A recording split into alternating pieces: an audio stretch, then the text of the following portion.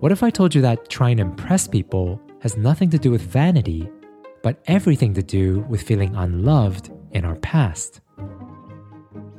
Tell me if this sounds familiar. You meet someone who you think is really cool, and you really want this person to like you. So what do? Well, let's say you guys are chatting, and the person starts talking about traveling and the places they've been to. So in response, you start looking for opportunities to talk about the cool places that you've traveled to. Then later on, the person starts talking about their job and the cool things they've done. So what do? You start trying to turn the conversation towards things that you've done and your achievements. Then later on, maybe they start telling you an interesting story. But instead of listening, you start looking for details in their story that allow you to start talking about your most interesting stories. Sound familiar? When we want someone to like us, a lot of times our first instinct is to ask ourselves, how do I impress this person?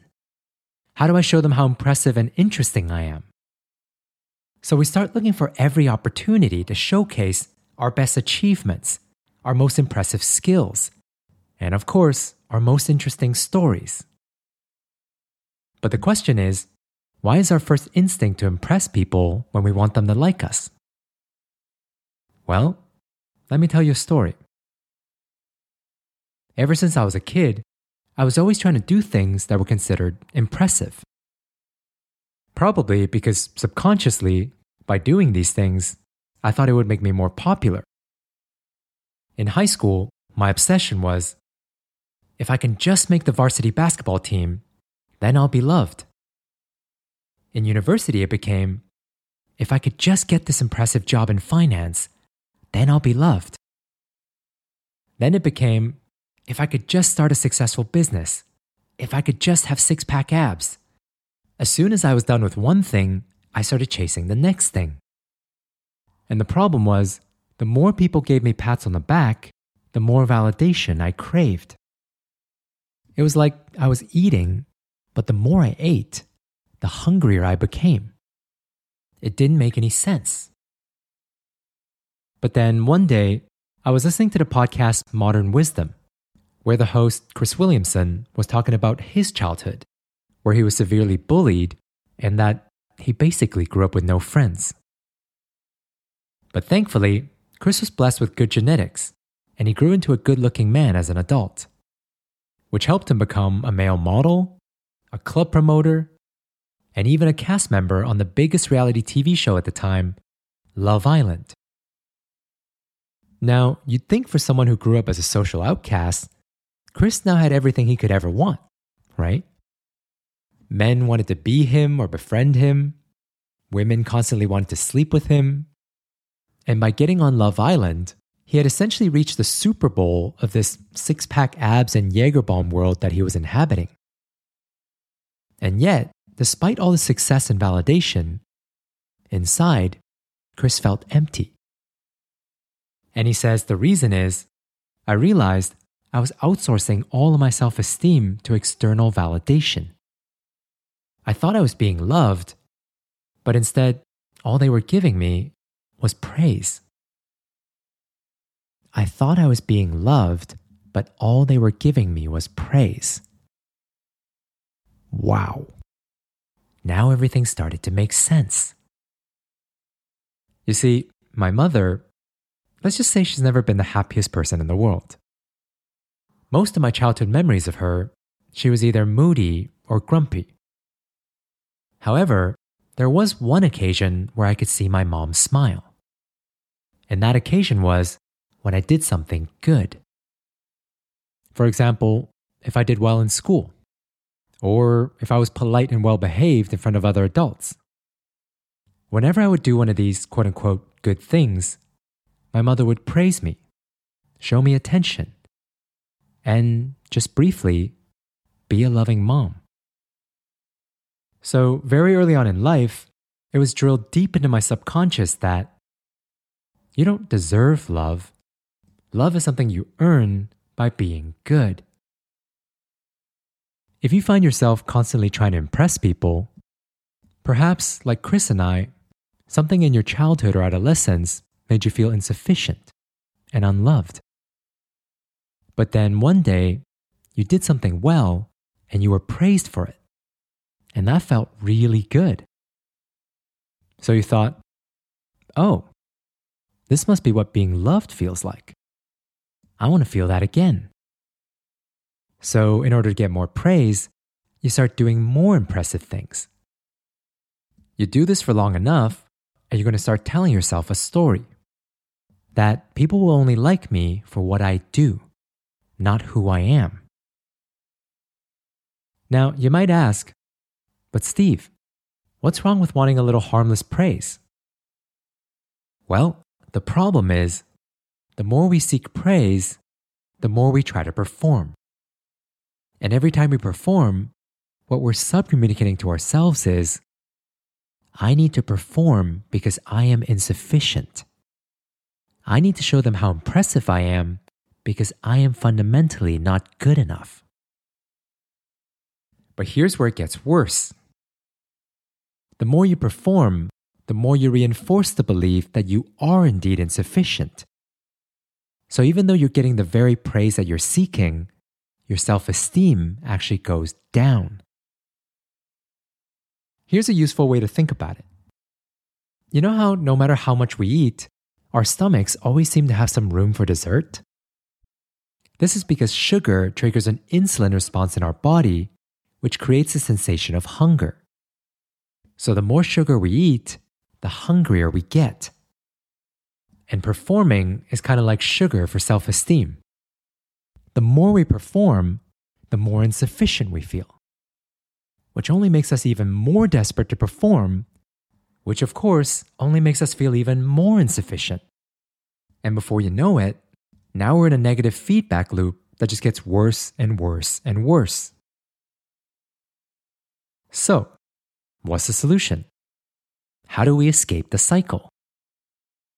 Well, what if I told you that there's a way to get people to like you more and increase your self-esteem? What do I mean by that? Well, let me show you an example. Recently, a successful investor visited Warren Buffett with the intention of picking his brain and learning some secrets from the greatest investor of all time. Yet, right from the beginning, Buffett surprised him by peppering him with questions about his business and his personal life. So the visitor thought to himself, whoa, the world's richest man is interested in me? So he started talking about himself. By the time the evening was over and the visitor left Buffett's house, he realized, I just had dinner with Warren Buffett and I didn't ask him a single question. Now, you're probably thinking, this was a once-in-a-lifetime opportunity. How could he let that happen? Well, here's the thing. When someone shows a genuine interest in us, what does it make us feel? It makes us feel special. It makes us feel important, right? But most importantly, above all, it makes us feel seen. Like, wow, this person gets me. This person really appreciates me. For example, anyone who's ever met Bill Clinton will talk about his halo effect, where Clinton seems to have this superpower that can make you feel so special, so seen, that even though you're at a crowded fundraiser surrounded by hundreds of people, he makes you feel like you're the only person in the room. So what is this superpower? How does he do this? Well, it's actually just a simple shift in mindset. People like Bill Clinton and Warren Buffett, instead of obsessing about being interesting, they're far more focused on being interested. And this is because they understand that it doesn't matter if you're the most interesting person in the world, you're never going to be more interesting than everyone's favorite topic, themselves. Think about it. When someone is genuinely interested in what you have to say, when they ask you thoughtful questions that show you that they're actually listening, when they make you feel like the most special and the most important person in the room, the question is, how could you not like them? But more importantly, when we're genuinely interested in someone and we make them feel heard and seen, it doesn't just feel good for them, we get to feel good too.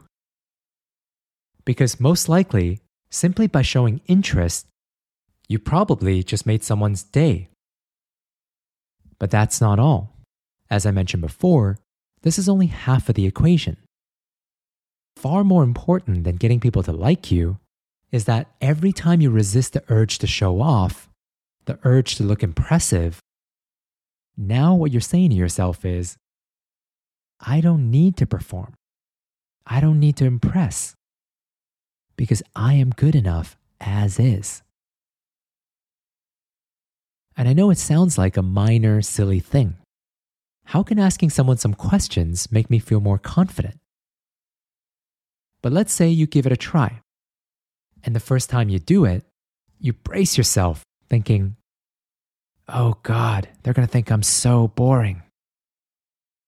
But lo and behold, not only are they not bored, they're actually having a grand old time talking about themselves because for once, the person across from them is actually interested. So at this point, you're thinking, wow, this whole making people feel seen thing actually feels pretty good. So you try it a few more times. Then slowly, you start to realize, maybe I don't need to be performing all the time after all. Because here's the truth. This idea that you're somehow not good enough is just a story that you've been telling yourself.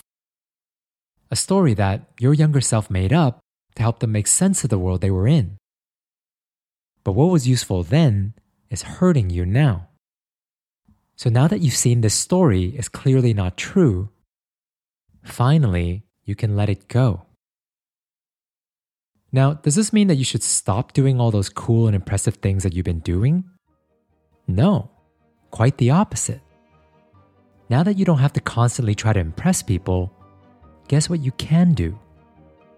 You can finally start living for yourself. So the next time you feel that urge to perform, to be interesting, take a deep breath and focus on being interested. Because here's the thing, you are good enough. So stop worrying about showing off and go start living your own life. If you were able to get some value out of today's episode, please pay it forward and send it to someone else that you think it can help. My name is Steve. Thank you so much for listening to Slightly Less Clueless. Take care, and I'll see you next time.